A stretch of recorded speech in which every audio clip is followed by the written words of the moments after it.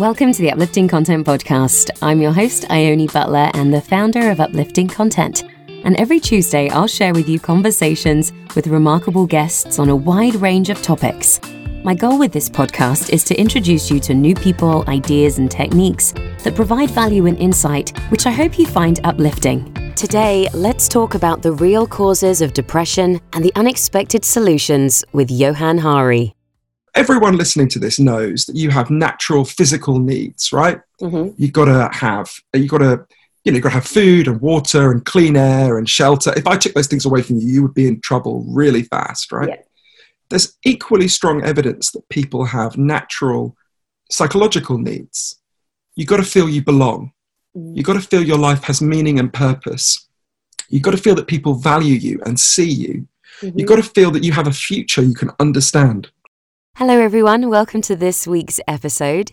It is another one from our archives, and it's really hard to say what my favourite episode is, but this has to be in my top 3 favourite episodes and interviews of all time.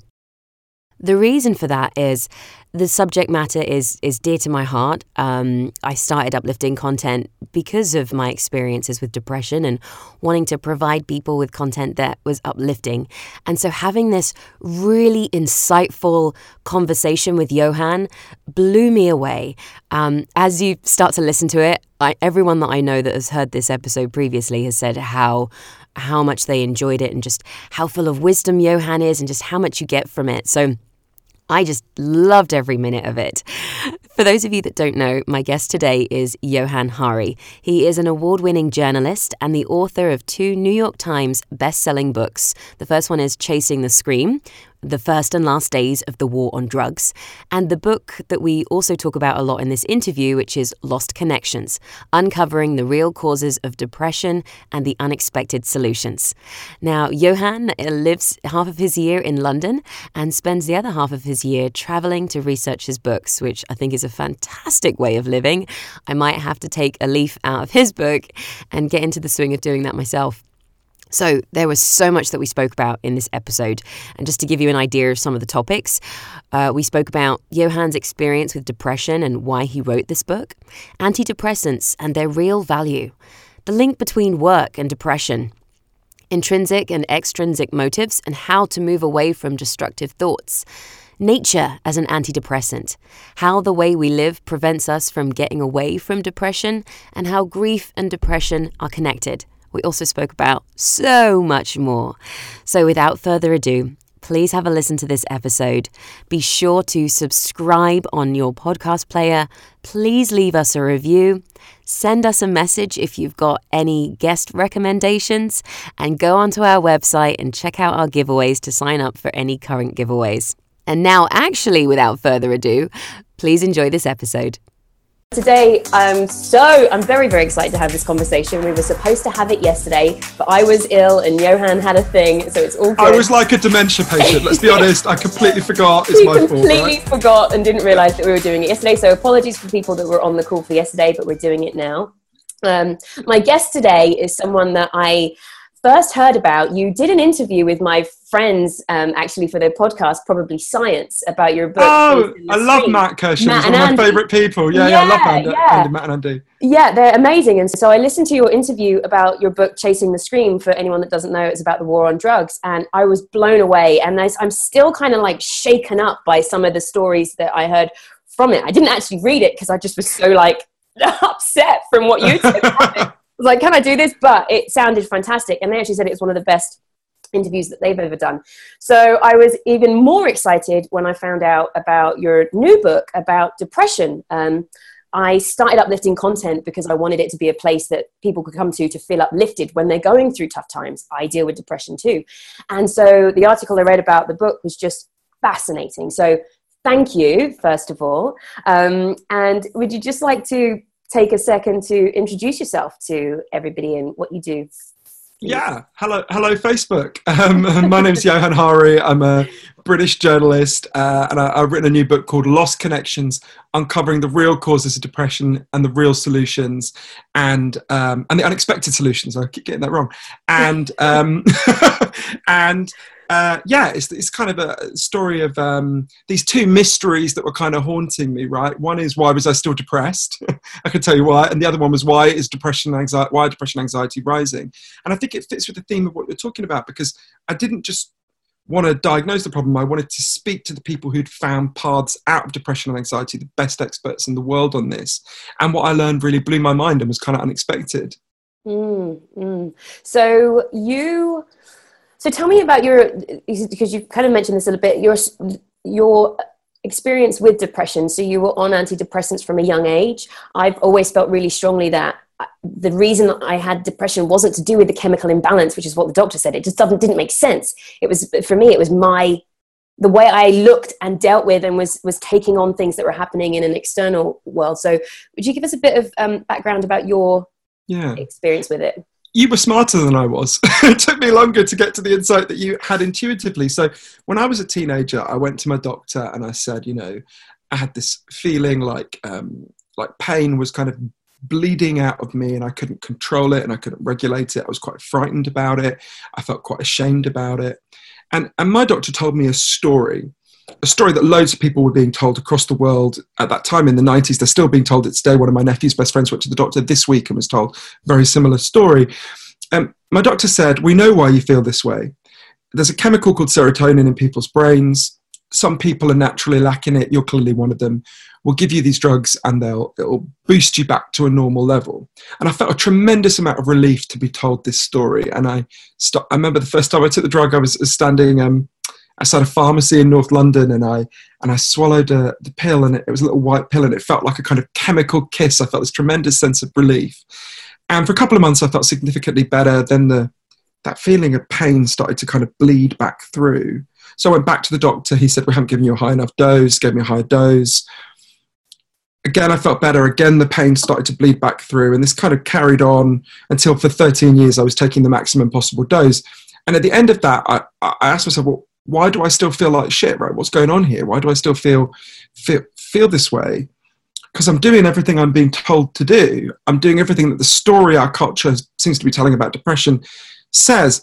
And the bigger question was, why had depression and anxiety seemed to be rising so much? 1 in 5 Americans is taking a psychiatric drug across any given year. It's absolutely staggering. There's been an enormous apparent increase in depression and anxiety. And I guess I'd always had that instinct that you had, but not as strongly as you had, that the story didn't seem to me enough, right? That it couldn't just be that something's gone wrong inside all our brains just by coincidence, so recently. So I wanted to figure out what was really going on. And as I say, I was quite frightened to challenge my story about it. And so I ended up going on this big, long journey for Lost Connections, over 40,000 miles, sitting with the leading experts in the world on what causes depression, how you solve depression, and just really crazy places that just had a very different perspective on this, from an Amish village in Indiana, because the Amish have really low levels of depression. I can explain why if you want. To a city in Brazil that banned advertising to see if it would improve people's mental health. Did it? Yes, to a lab, and I can explain why, to a lab in Baltimore where they were one of the best universities in the United States, where they were giving people the active component of magic mushrooms to see if that would help with depression. And I think the main thing I learned is, the first thing and the most painful thing was that what you knew intuitively, Ione, which is that the story I'd been told was not true, right? Depression is not caused just by a chemical imbalance in people's brains. Professor Andrew Scull at Princeton University says it is deeply misleading and unscientific to say that depression is just caused by low serotonin. Dr. David Healy, one of the experts here in Britain, said to me, you can't even say that story has been discredited, because it was never really credited. There was never a time when half of the scientists in the field would have said it. That was super challenging. It doesn't mean chemical antidepressants have no value. They have limited but real value, and I can talk about that if you want. But they don't solve the problem for enormous numbers of people. They're a little boost for some people, and that's valuable and important. But they don't solve the problem. And then I learned about what's actually causing depression and anxiety. I learned that actually 9 factors for which the scientific evidence increases depression. 2 are biological, and 7 are factors in the way we live, some of which have been really rising. And that opens up a whole different set of solutions, as you can imagine, which I then kind of explore. Yeah. Sorry, I know I just dumped a huge amount on you there. I apologise. I want to know about all of it right now. So the first thing that I really wanted to touch on, because I did a video a couple of years ago, just me talking about feeling depressed, suicidal, blah, blah, blah. And I talked strongly about how I didn't like antidepressants because they numbed me and made me lose my sex drive and didn't really address the problem. And then I had a few people come back and say, aggressively saying, don't tell people to stop taking antidepressants. And I was like, actually, I don't want to do that because, like you say, there is value in it. So like, I want to talk about the things that you discovered, but like, it's just to cover that point of there is value to antidepressants. Can you sort of say like why and when they are valid? So I think in the real world, almost everyone is capable of a subtle conversation about this, right? Yeah. And the facts are a little bit subtle, but not that difficult to understand. So depression is measured by something called the Hamilton scale, right? I've always felt sorry for whoever Hamilton was because he gets remembered just by how miserable people are. But anyway, the Hamilton scale goes from 0, where you'd be basically just a drop to tab of ecstasy, to 51, where you would be acutely suicidal, right? It's the measurement of it. And to give you a sense of what a movement on the Hamilton scale looks like, if you improve your sleep patterns, you get a 6-point gain on the Hamilton scale, right? On average, chemical antidepressants give people a 1.8-point gain on the Hamilton scale. On average, perhaps that's the average. Some people get more, some people get less. So I initially got more and eventually got less. Now, it's important to say 1.8 points is more than a placebo. It's not nothing. If you're in desperate straits, as a lot of people I love are, 1.8 points on the Hamilton scale is a real difference to you. But that isn't a big enough rise to lift huge numbers of people out of depression. Mm-hmm. And And you also mentioned, and this is another point which doesn't negate that benefit, lots of people experience really powerful side effects that actually outweigh that benefit for them. Not everyone, clearly. So like, you mentioned the issue for sex drive massively affect 75% of men who take chemical antidepressants. It affects their sexual functioning. For me, it's like embarrassing to talk about, but it meant that I found it took me an extremely long time to ejaculate, which might sound like a good thing to a teenage boy, but actually really isn't, because it just puts you off sex, right? It makes sex quite painful. It's just not very... Also, I put on enormous amounts of weight, like huge amounts of weight. I know how much of it was due to the antidepressants because when I stopped, I lost a huge amount of weight and didn't start exercising. So, so I think that's the complex picture, which is there's some real benefit, there's some real drawbacks. Different individuals need to make that calculation with their doctors for themselves. But for me, the most important thing is to say, firstly, we need to look at what causes depression and anxiety, because actually there's evidence for even more effective antidepressants, which are things that solve the problems that make us depressed and anxious. I think that's crucially important. And secondly, we mustn't tell people a false story about antidepressants. So the false story is you're depressed just because of a chemical imbalance in your brain. What that does is it cuts people off from finding the actual sources of depression and anxiety and solving them. One of the things that really helped me change my mind about antidepressants, or not change my mind, expanded my mind, because I don't want to take anything off the menu. I want to expand the menu, right? Chemical antidepressants should remain on the menu. One of the things that really helped me to think about this differently was this South African psychiatrist I interviewed called Derek Sommerfeld, right? So Derek happened to be in Cambodia when chemical antidepressants were first introduced in Cambodia in about 2001. And the doctors there didn't know what they were. So he explained. And they said, oh, we don't need them. We've already got antidepressants. And he said, what do you mean? He thought they were going to talk about like a herbal remedy or something. They told him a story. There was a farmer in their community who worked in the rice fields. And one day he stood on a landmine and he got his leg blown off. So they gave him an artificial limb. But, it's really painful to work underwater with an artificial limb. When he went back to work, I imagine it's pretty traumatic to work in a place where you've just been blown up. He started crying all day, didn't want to get out of bed, classic depression. They said to Derek, we gave him an antidepressant. He said, what did you do? They explained, they went and sat with him. They listened to him. They saw that his pain made sense, that there was a perfectly understandable reason why he was depressed. They figured if they bought him a cow, he could become a dairy farmer. He wouldn't have to go into the fields and be in such pain and be so traumatized. They bought him a cow. His depression went away within a few weeks. They said to Derek, so you see, doctor, that cow was an antidepressant. Now, if you've been raised to think about depression the way we've been, that sounds like a joke, right? A cow is an antidepressant. But what those Cambodian doctors knew is, I think the single most important thing I want to explain to people about depression and anxiety that I learned from these amazing scientists, if you are depressed, if you are anxious, you are not crazy. You are not biologically broken. You are not a machine with broken parts. You're a human being with unmet needs, and you need help to get those deep psychological needs met. And you deserve that help. Thank you. Thank you. It's just so blindingly obvious to me. And like, why is that not what? Okay, thank you. So in your, when you went off and did all your research, tell me some of those things that you found, the causes, what's more fun? I'm intrigued to know what you found with the Amish community, what kept them so happy.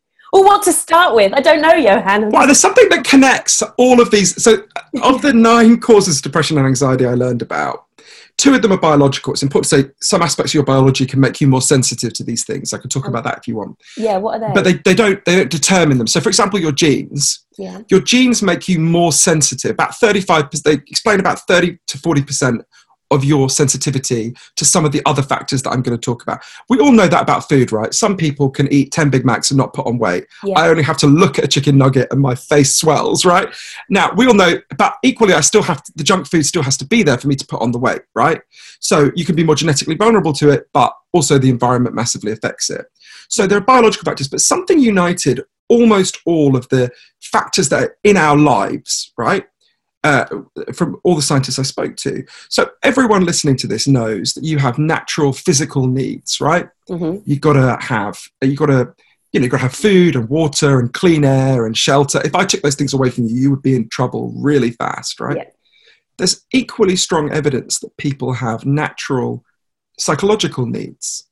You've got to feel you belong. Mm-hmm. You've got to feel your life has meaning and purpose. You've got to feel that people value you and see you. Mm-hmm. You've got to feel that you have a future you can understand.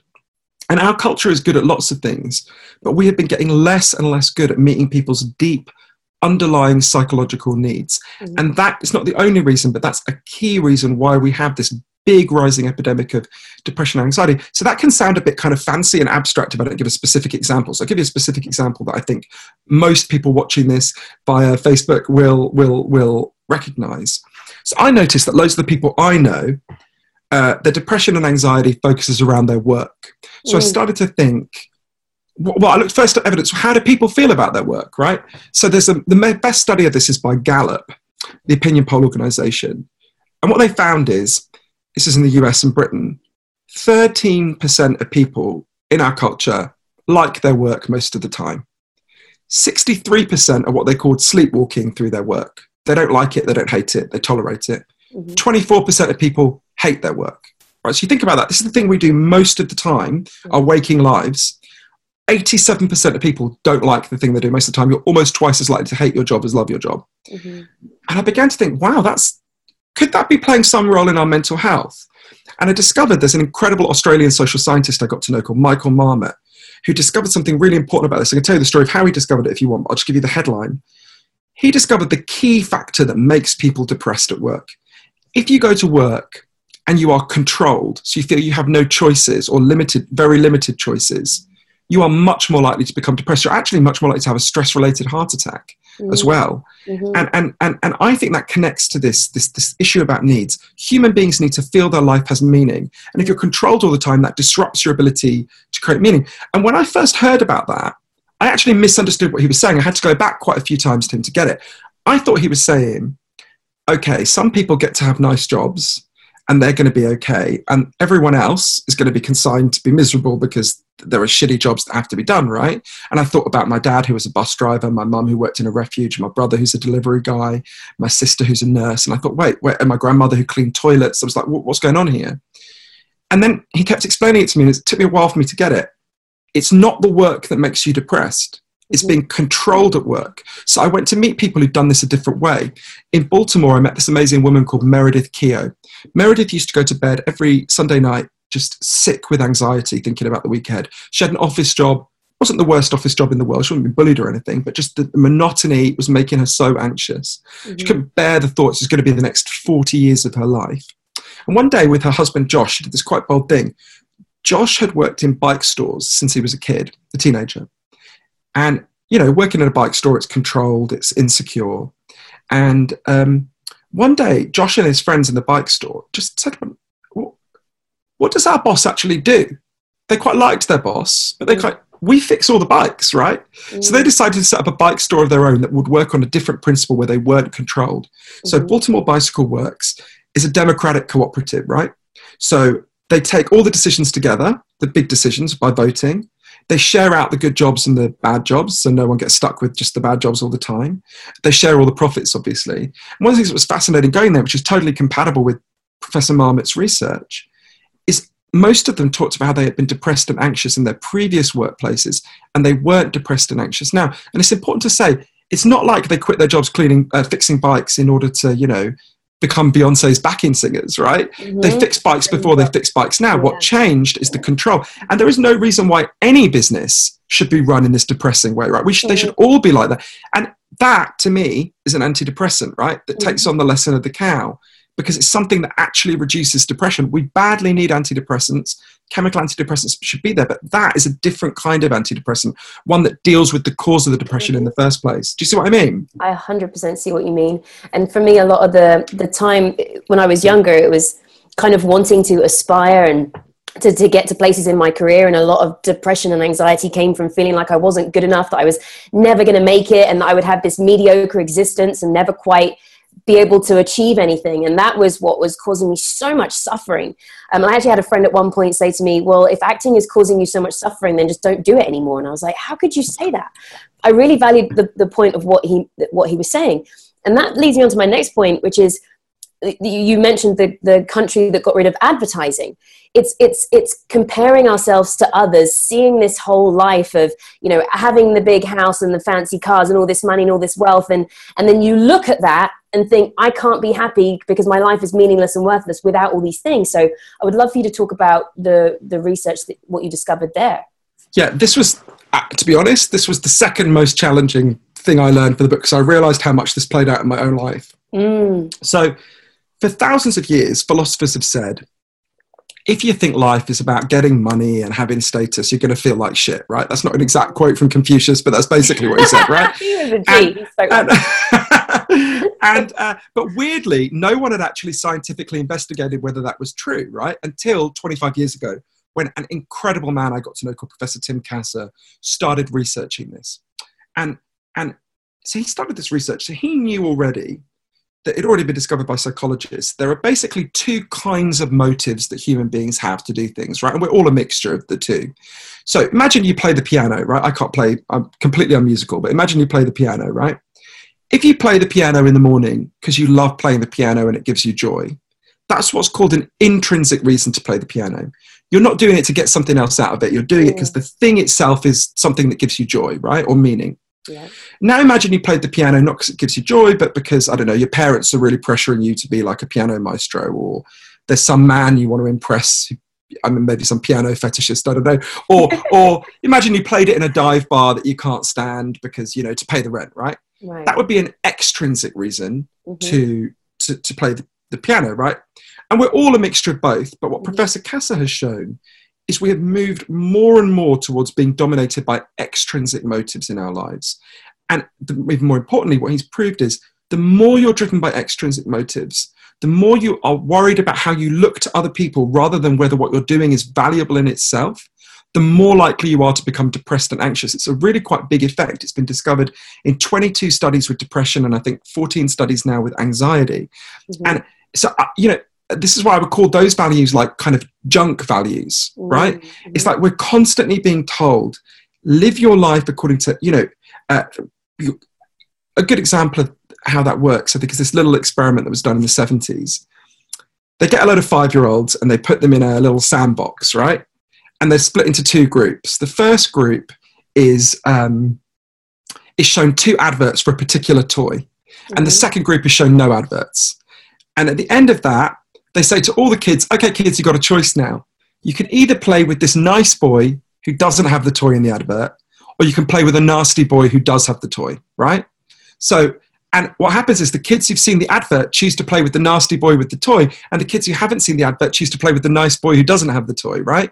So just a couple of adverts primed them to choose a lump of plastic over the possibility of kindness and connection. That is happening to all of us all the time. If anyone watching this has ever stayed longer at work rather than go be with their friends so they can buy something crappy they don't really need, that dynamic is playing out for you, right? These junk values telling us that life, which make you much more insecure, telling you that you should be living your life not because of what you think is valuable, but because of how you will look to other people.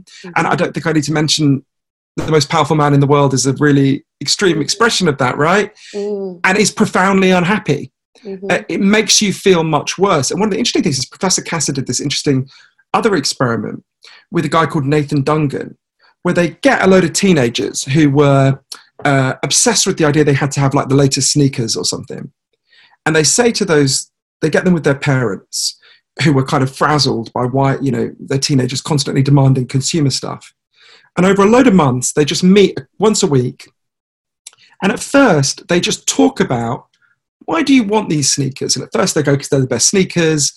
And after a while, the teenagers would go, it's because I want to belong, right? It's because I want to have status. And you didn't have to ask many more questions before they start going, you know, maybe I don't need these to belong and have status. But then what they did, which was more interesting, is they start thinking about, well, what do you really value in life? These are the conversations we don't have as a culture. Set aside the bullshit you're told by advertising. What do you think is important? How could you have more of that in your life? And they followed these people over several months. And one of the things they found is just meeting and talking about this stuff, going through, okay, how much of this stuff in my head has been put there by bullshit and advertising? And what do I actually think is important in life? Just doing that massively reduced people's materialism and junk values, which we know reduces their depression and anxiety. So I think people are really hungry this is not like explaining quantum physics, right? People get this when you expect it. We all know we're not going to lie on our deathbeds and think about the shoes we bought, right? We're going to think about moments of profound meaning and connection we have with other people. But as Professor Kasser put it to me, our whole culture is primed to distract us from what is meaningful about life. It's constantly getting us to buy and consume things we don't need. And this is why, you know, I went to that city in Brazil, Sao Paulo, that banned outdoor advertising. You know, where a lot of people, there's not been any scientific research on that yet, but a lot of people felt it had improved their mood, you know, to not be constantly bombarded with these messages. Yeah. Yes. Actually, I stopped reading magazines years ago because I would feel every time I read them that I would want things and that I wasn't enough for not having all of these things. And it was just like, and then that's just what people do all the time. And another reason I stopped watching television because of the adverts. And it's just like, ugh. But yeah, we're so primed. I'm going to read some of these comments that we've got from people. Hello, we've got Flurp and O'Lear on the call who are awesome that always join. Lynette says hello, and Omar, hi. Hi, Lynette. Melanie says medication guinea pig is what I feel like at times. I think that was in reference when we were talking about antidepressants. Faisal says antidepressants, they are sometimes useful. Yep. And then we did talk about that earlier on. They can be. Flurp says 1.5 exclamation mark. I think that was in relation to you saying that the antidepressants. It's 1.8. Yeah. It's 1.8. Yeah. 1.8 points. Yeah. All right, she said 1.5, so you can fight to the death as who's right about that. That's from Professor Harvard Kirsch at Harvard University, did the most detailed study on that, yeah. So there you go, Flurp, just saying. Faisal says the SSRIs have bad gastrointestinal effects on me. That's probably another one of the side effects of them. Leo says, I was put on medication, gained weight, and was in a daze all the time. I took myself off them because they didn't get you out of the situation. They just numb you from the environment you are in. We have lost the skill of making good friends. If you have no real family support, facing the world alone is very difficult and draining. I think if we did have that connection with others and got involved in things that make us feel good, depression would not affect us as strongly, which is exactly. Who said that? That was O'Leo, and he's a legend that joins us on these calls regularly. So O'Leo, I think, is really wise, and there's actually a lot of evidence he's right. So one of the things, I interviewed a guy called Professor John Cassiopo, who's the world-leading expert on loneliness. He proved that loneliness causes depression, right? I can go into how if you want, but one of the most shocking studies I looked at was it asked the average American, how many close friends do you have who you can call on in a crisis? And when they started doing this study years ago, the most common answer was 5. Today, the most common answer is none. What? So wow. It's not the average, but it's more people say none than any other option. And I really see that. I spend a lot of time traveling in very different parts of the United States, and I really see that. And I was really interested in looking at solutions to that. And there's an amazing, which speaks exactly to what Olio was saying. There was a doctor in London, in East London, who did this incredible experiment. So Sam Everington had loads of patients coming to him with depression and anxiety. And he was really uncomfortable because he'd been told in his medical training to tell patients they just had a chemical imbalance in their brains. He actually knew that wasn't true, right? That's not what was going on. That wasn't the cause. But he, and just drugged them. Like me, he's not against the drugs, but he just thought, these are people who are acutely lonely. They're really insecure. This is not dealing with the scale of the problem that I'm seeing. So he tried a different approach. I'll give you an example from one of his patients who I got to know, a woman called Lisa Cunningham. So Lisa had been shut away in her home for 7 years with crippling depression and anxiety. She used to just sprint to the shop at the end of her street to buy like cat food and Ben and Jerry's, and she'd sprint back. And one day she went to see Sam, and he said, Lisa, I'll carry on giving you the drugs, don't worry, but I'm also going to prescribe something else. I'm going to prescribe for you to take part in a group. There was an area behind the doctor's surgery that was known as Dog Shit Alley, which gives you a sense of what it was like. It was just scrubland where dogs would shit. And Sam said, what we're going to do, we're going to give you loads of support. What we want is twice a week, we'd like you and us and a group of depressed and anxious people to meet, and we're going to figure out how to turn this into something beautiful. First meeting, Lisa was literally physically sick with anxiety, right? Mm. She turns up, and the group has these very awkward conversations at first, but as the weeks go by, firstly, they've got something to talk about that's not how terrible they feel. Mm-hmm. But more importantly, well, not as importantly, they started to teach themselves gardening. There's actually loads of evidence that interacting with the natural world is an incredibly 100%. Powerful antidepressant. I preach that all the time. Yeah, totally. Yeah. I can actually explain why, if you like, which is really interesting evidence about that.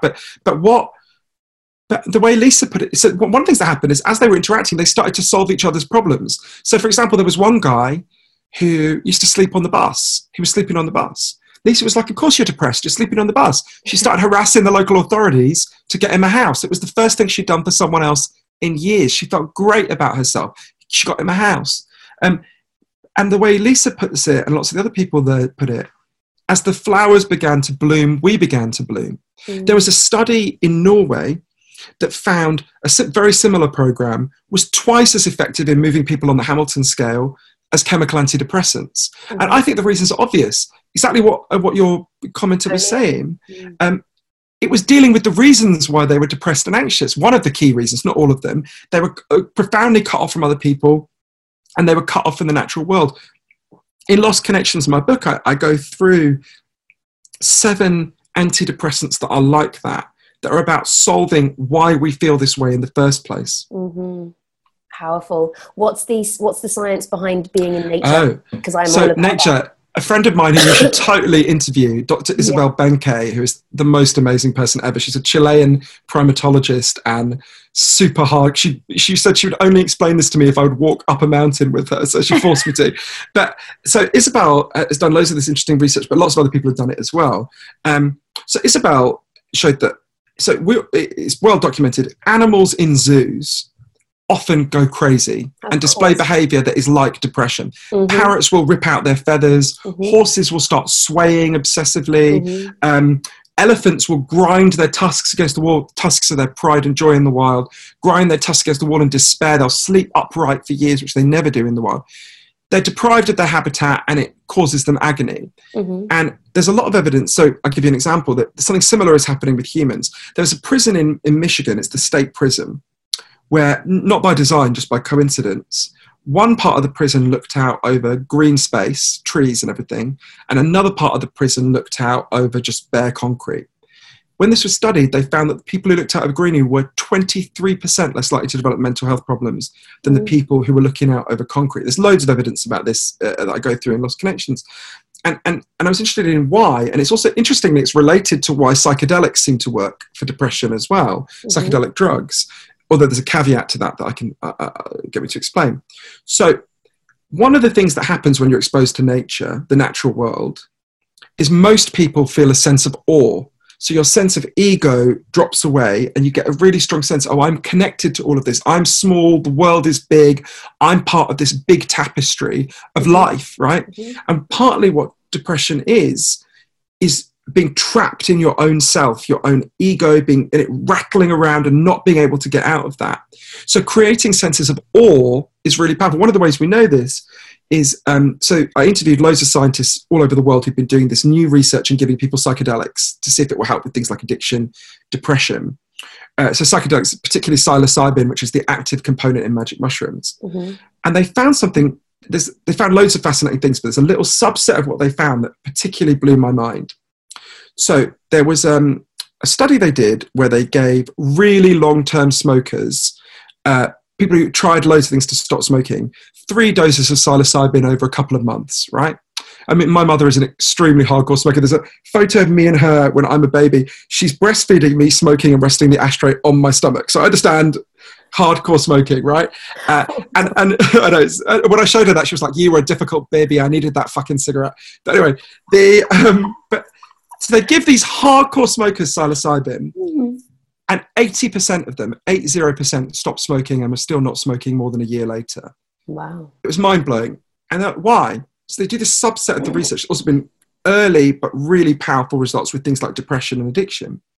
What they found was, when you take psilocybin, most people have something like a spiritual experience, right? You feel intensely connected to the natural world or to other people. The part of you that thinks about ego just shuts down, right? So you feel this intense connection.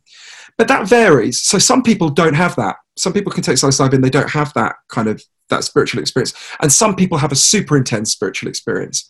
What they found was the positive effects correlate almost exactly, with the intensity of your spiritual experience. So if you don't have a spiritual experience, you don't get a reduction in depression, you don't get a reduction in addiction. If you have a really intense one, you have quite a powerful reduction. And I think there's a few things about that are really interesting. Giving people an experience of deep connection reduces depression and anxiety. Again, it tells us that depression is about being disconnected from the things that matter. Yes. But also there's a kind of catch to that, which is, I really want to be careful to say, it is not that psilocybin, we mustn't make the claims for psychedelics that were made for antidepressants in the 90s, that it flips a chemical switch in people's brains and sorts of matter. What it gives you is a learning experience, which you then have to integrate into your life if you can change your life. So there was an example, Robin Carhart-Harris, who led the study, it was one of the people who led the studies in London where they did it, gave people, depressed people psilocybin, explained to me, one woman who was very depressed, they give her the psilocybin, she has this huge spiritual experience and her depression massively abates.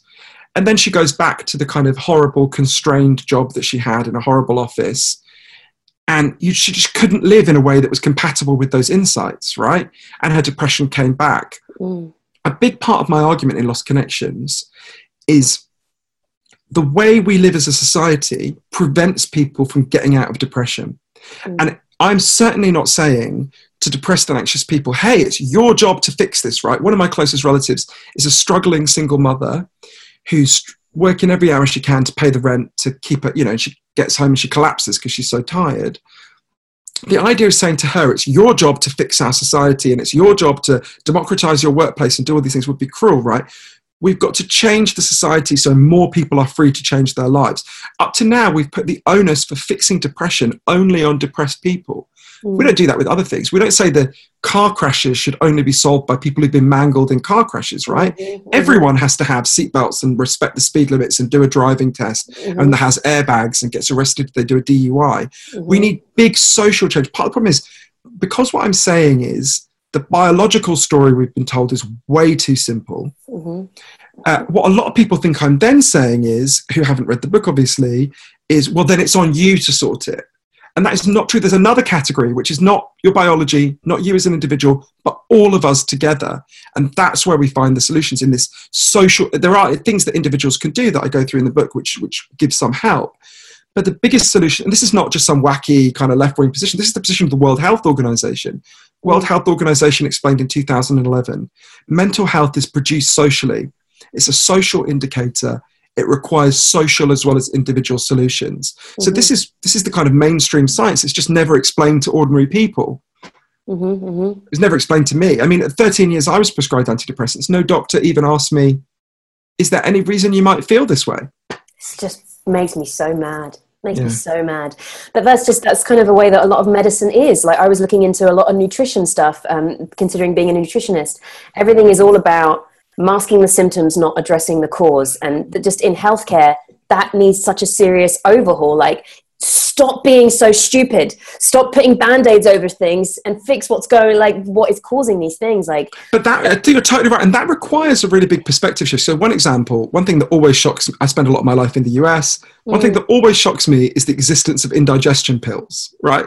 So if you're having dinner with someone and they'll take an indigestion pill and you go, but wait, indigestion isn't a malfunction. It's a signal from your body that something, you're eating too fast. It's actually, you really need to listen to that signal. Don't get rid of it, because that's actually, otherwise you're going to eat too fast. You're going to damage your internal organs. You're going to be unwell, right? And now, obviously, indigestion is trivial compared to depression, but I had to do this really difficult shit because depression is the most painful thing that's ever happened to me. And yet what I was learning is that in a similar way, depression is a signal, right? Depression is a signal that your deepest needs are not being met. Yeah. And we don't want to pathologize that signal, right? What we want to do is listen to that signal, honor it, and help the individual to get through it. It's an alarm bell going off. The fact that such a huge number of people around us are depressed and anxious is telling us something's gone really wrong with the way we live. And instead of saying that they're all just crazy and they need to be drugged, there's value for drugs, but instead of just saying that, we need to listen to them and solve the problem. You know, there's a really dark example of this. This is one of the things that really shocked me in the research. So in the 1970s, something was discovered about depression that was regarded as so inconvenient that it was kind of, well, shut away. So in the 1970s, American psychiatrists for the first time drew up a checklist of symptoms for depression and anxiety, right? So that you could have kind of standardized diagnosis across the whole country, right? So it's a list of 10 symptoms, pretty obvious things like feeling worthless, persistent low mood. And what they said to psychiatrists and doctors is, if someone shows more than 5 of these symptoms for more than 2 weeks, you should diagnose them with depression, right? And give them care. So they send all this out and psychiatrists start using it. But what happened next was really interesting. Loads of psychiatrists start to come back and go, well, we've got a problem here. If we just use this checklist like you've told us, we should be diagnosing every single grieving person as mentally ill, because everyone who's lost someone they love shows these symptoms, right? So the psychiatrists meet again. They're like, oh, shit, right, okay. So they invented something called the grief loophole, the grief exception, where they basically say, use all these symptoms to diagnose people unless someone they love has died in the last year, in which case it doesn't count. Right? So they start using that again. But that started to beg all these questions. Wait a minute, you're telling us that depression is a chemical imbalance in the brain that we just diagnose with a checklist, except in one case, where there's one case where it's actually a response to something in the person's life. But why is that the only thing in life that means that you might reasonably feel this way? Why not if you've lost your house? Why not if you've lost your job? Why not if you're stuck in a shit job for the next 40 years? Why, once you admit that there's a context to it, that it's not just a chemical imbalance that you can diagnose in a checklist, that opens up a whole other conversation. And that was so inconvenient that they just got rid of the grief exception. It doesn't exist anymore. So now, if your baby dies at 10 a.m., you could be diagnosed, straight away with a mental illness. In fact, Dr. Johann whose own baby died in childbirth, Cheyenne, has done this research. 32% of grieving parents in the United States are drugged in the first 48 hours, which disrupts the grief. And you think that shows how much we've missed, as Joanne says to me, and she's another person you should speak to. She's an amazing person. She says, it just shows that we don't understand human suffering. No. Grief isn't a pathology. We grieve because we've loved, right? Yeah. Grief is a form of love. And I think the fact that depression and grief have the same symptoms also tells us something. I think depression is a form of grief for your own life not going as it should, for your own needs not being met. Wow, that's a fantastic quote that we're going to capture and share. Thank you. That's exactly what it is. That's exactly what it is. Wow, I'm going to read a couple more comments because we've had so many. And hello, comment people. Yay! Someone was asking that their friend has bipolar, and wait, where did that one go? Boo, boo, boo, boo, boo, boo, boo. Someone said bipolar, and what would you suggest for that? I think it was. I kind of saw it, and now it's gone away somewhere. Sure. So in terms of how do I help a friend? That was it. How do I help a friend with bipolar depressive disorder who's in a manic episode? So first thing I would say is you should be really proud of yourself for wanting to help your friend. That's really important, and it's a really amazing thing. So with all forms of mental health problems, there are three kinds of cause. There's biological causes, psychological causes, which are how you think about yourself, which I think is what you were talking about earlier, Ione, and environmental causes, which are a lot of the things we've been talking about up to now. And with bipolar disorder, and all three of those factors play out to some degree. And even if you think about something like dementia, which is obviously driven by something biological, we know that socially isolated people develop dementia much faster and it gets much worse. So even something where there's a huge biological factor like dementia has a social and psychological element as well, big social and psychological element. In the same way, with bipolar disorder, there is a bigger and more substantial biological component than with other forms of depression. So there's a stronger case for medication with bipolar people than there is, and there's some case for medication with other forms of depression, but there's an even stronger case with bipolar disorder. But Professor Johann Moncrief put it to me really well. She said, bipolar is more like taking an amphetamine and then experiencing a come down. There's an aspect of that. But all the social factors that we're talking about also massively aggravate bipolar disorder. So if people are lonely, they are much more likely it will get worse. And I go through these 9 causes in the book. So one thing I would say is just being present with your friend and making sure they're not lonely and not cut off would be a really significant example. I mean, I go through lots of solutions in the book, but that's one that comes immediately to mind. And it's so moving that the person wants to do that already, that, because a lot of people in that position get less love rather than more, and they actually need more love. And then just finally, one of the things that I was curious about that you said earlier, the Amish community, what was it that you found in them that made them happy? This was so challenging to me. So I went to this Amish community in a place called Elkhart-LaGrange, and there's all this evidence the Amish have freakishly low levels of depression. And I went and spent time with them, and now, I don't want to romanticize the Amish. They're terrible towards gay people. They have terrible views about women. It's very clear. I do not think we should all convert to being the Amish. But I did see they have something that we don't have, right? So people might not know the Amish live off the grid. They don't have electricity. They don't travel. They don't use cars, so they only travel as far as a horse can take them. But one of the really fascinating things about the Amish is one of the reasons why they are never classed as a cult by anyone, any expert, is that when you're 16, the Amish make you leave and go and live in what they call the English world, our world, right? It's called going on Rumspringa. And then when 2 years later, you have to decide whether you want to come back and live as an Amish. And you can still come back and visit if you don't decide to become Amish, but you've got to make that decision for the rest of your life at that point. And 80% of them choose to come back and 20% choose to stay in the English, so-called English world.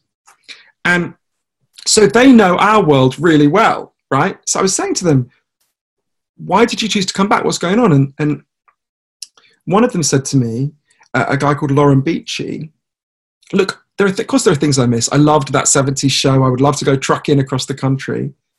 But if I choose those things, I will not be present with my community. I wouldn't see my neighbours. I wouldn't see my friends. I wouldn't see my children. That he said that and he said this thing that really challenged me. He said, Weight Watchers? And I was like, yeah.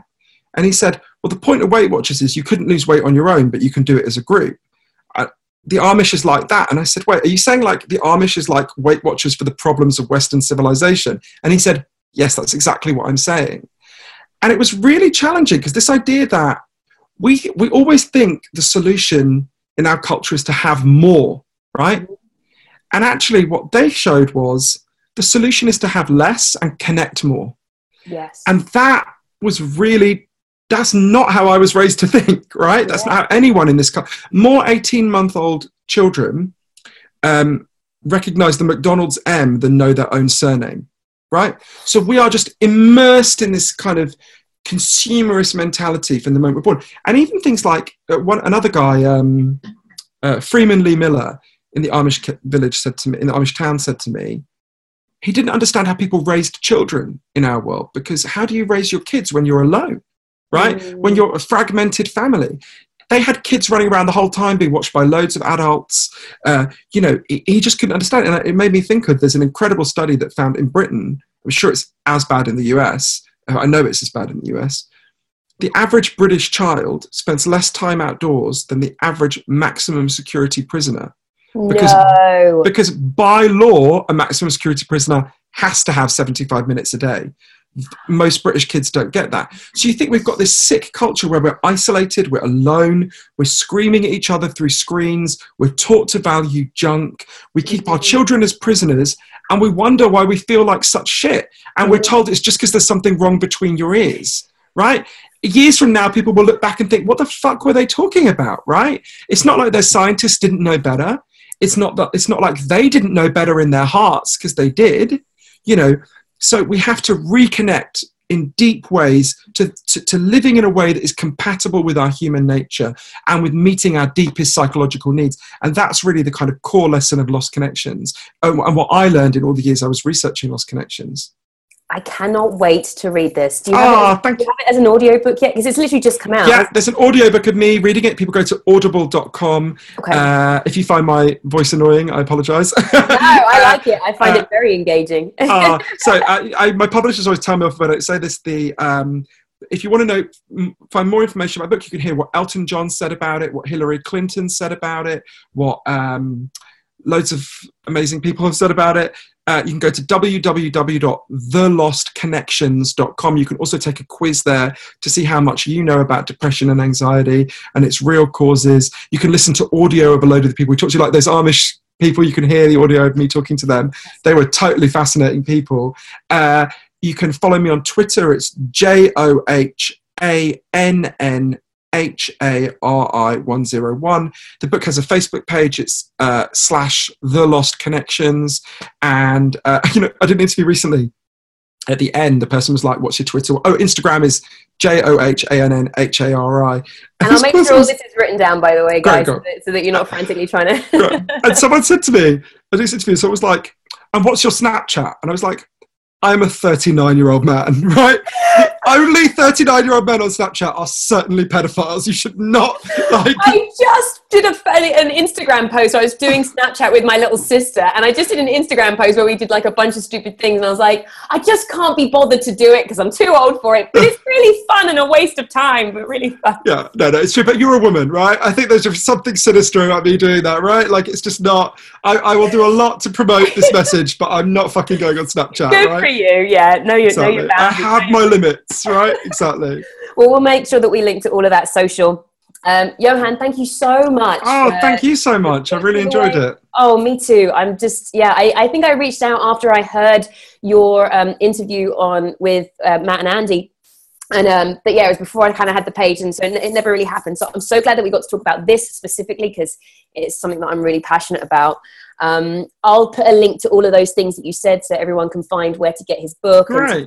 And to test, to do that little test on what you know about depression. But this has been a pleasure. Thank you. And all with it. Totally my pleasure. Thanks so much. Thank you for listening to the Uplifting Content Podcast with me, Ione Butler. If you enjoyed the show, please subscribe on iTunes and leave us a review so that more people can find it. And to make sure you never miss a beat, subscribe to our weekly dose of uplifting content, which is an email from me about the best of uplifting content from that week, be it giveaways, videos, interviews, all the good stuff. And as a bonus, when you subscribe, you'll get 100 of our inspirational memes to share on your social media. The sign-up link is in the show notes. See you next time.